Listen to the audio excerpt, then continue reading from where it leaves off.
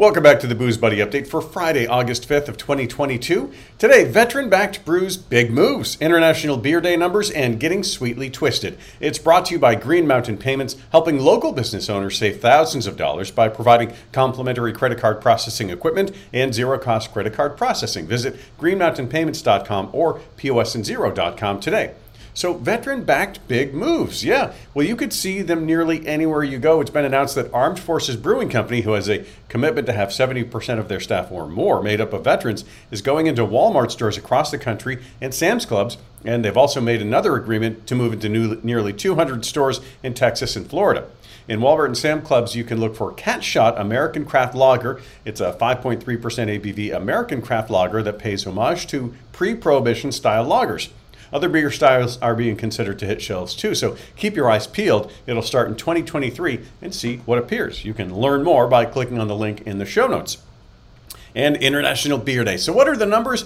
It's the first Friday in August. It's finally here. International Beer Day has been around since 2008, so yeah, it's a teenager.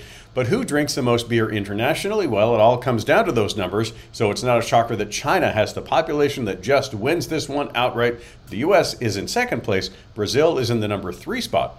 Russia is just over Mexico, rounding out the 4th and 5th spots. Per capita, though, that's where things get interesting and some countries stand out. The Czech Republic gets first place. They're followed by Austria, Poland, Romania, and Germany. The U.S. back in 17th place per capita. So we can do better, people. China doesn't even rank in the top 25 here. Wherever you are, you're not far from a place to celebrate, as International Beer Day is recognized and celebrated all over the world, officially in over 200 cities, and you can check out the link in the show notes for more.